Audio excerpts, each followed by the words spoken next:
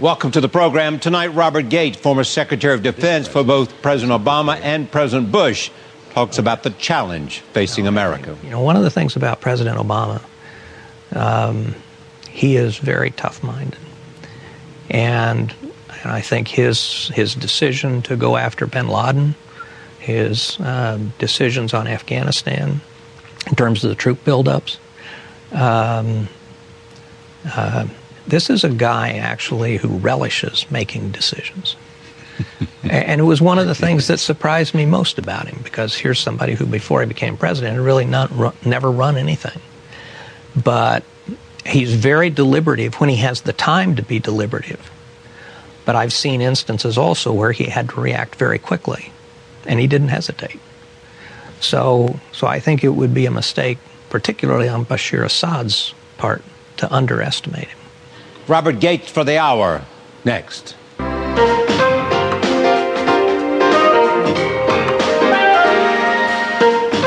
our studios in New York City, this is Charlie Rose.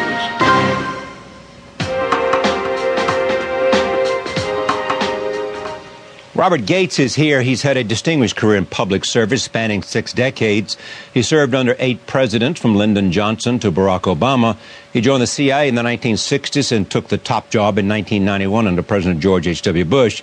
He was president of Texas A&M University from 2002 until 2006, when President George W. Bush appointed him Secretary of Defense. President Obama asked him to stay at the Pentagon, making him the first defense secretary to serve in both a Republican and a Democratic administration.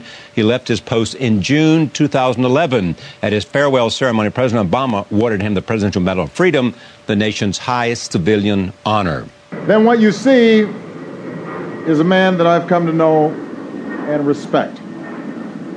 A humble American patriot. A man of common sense and decency. Quite simply, one of our nation's finest public servants. Today, the United States faces a wave of foreign policy challenges, including the pressing question of how to respond to the potential use of chemical weapons by the Assad government in Syria. Yesterday, the president warned Assad of the consequences he can expect. Today, I want to make it absolutely clear to Assad and those under his command, the world is watching. The use of chemical weapons is and would be totally unacceptable. And if you make the tragic mistake of using these weapons, there will be consequences, and you will be held accountable. I am pleased to have Bob Gates back at this table. Welcome. Thank you, Charlie. So what are you doing since you left government?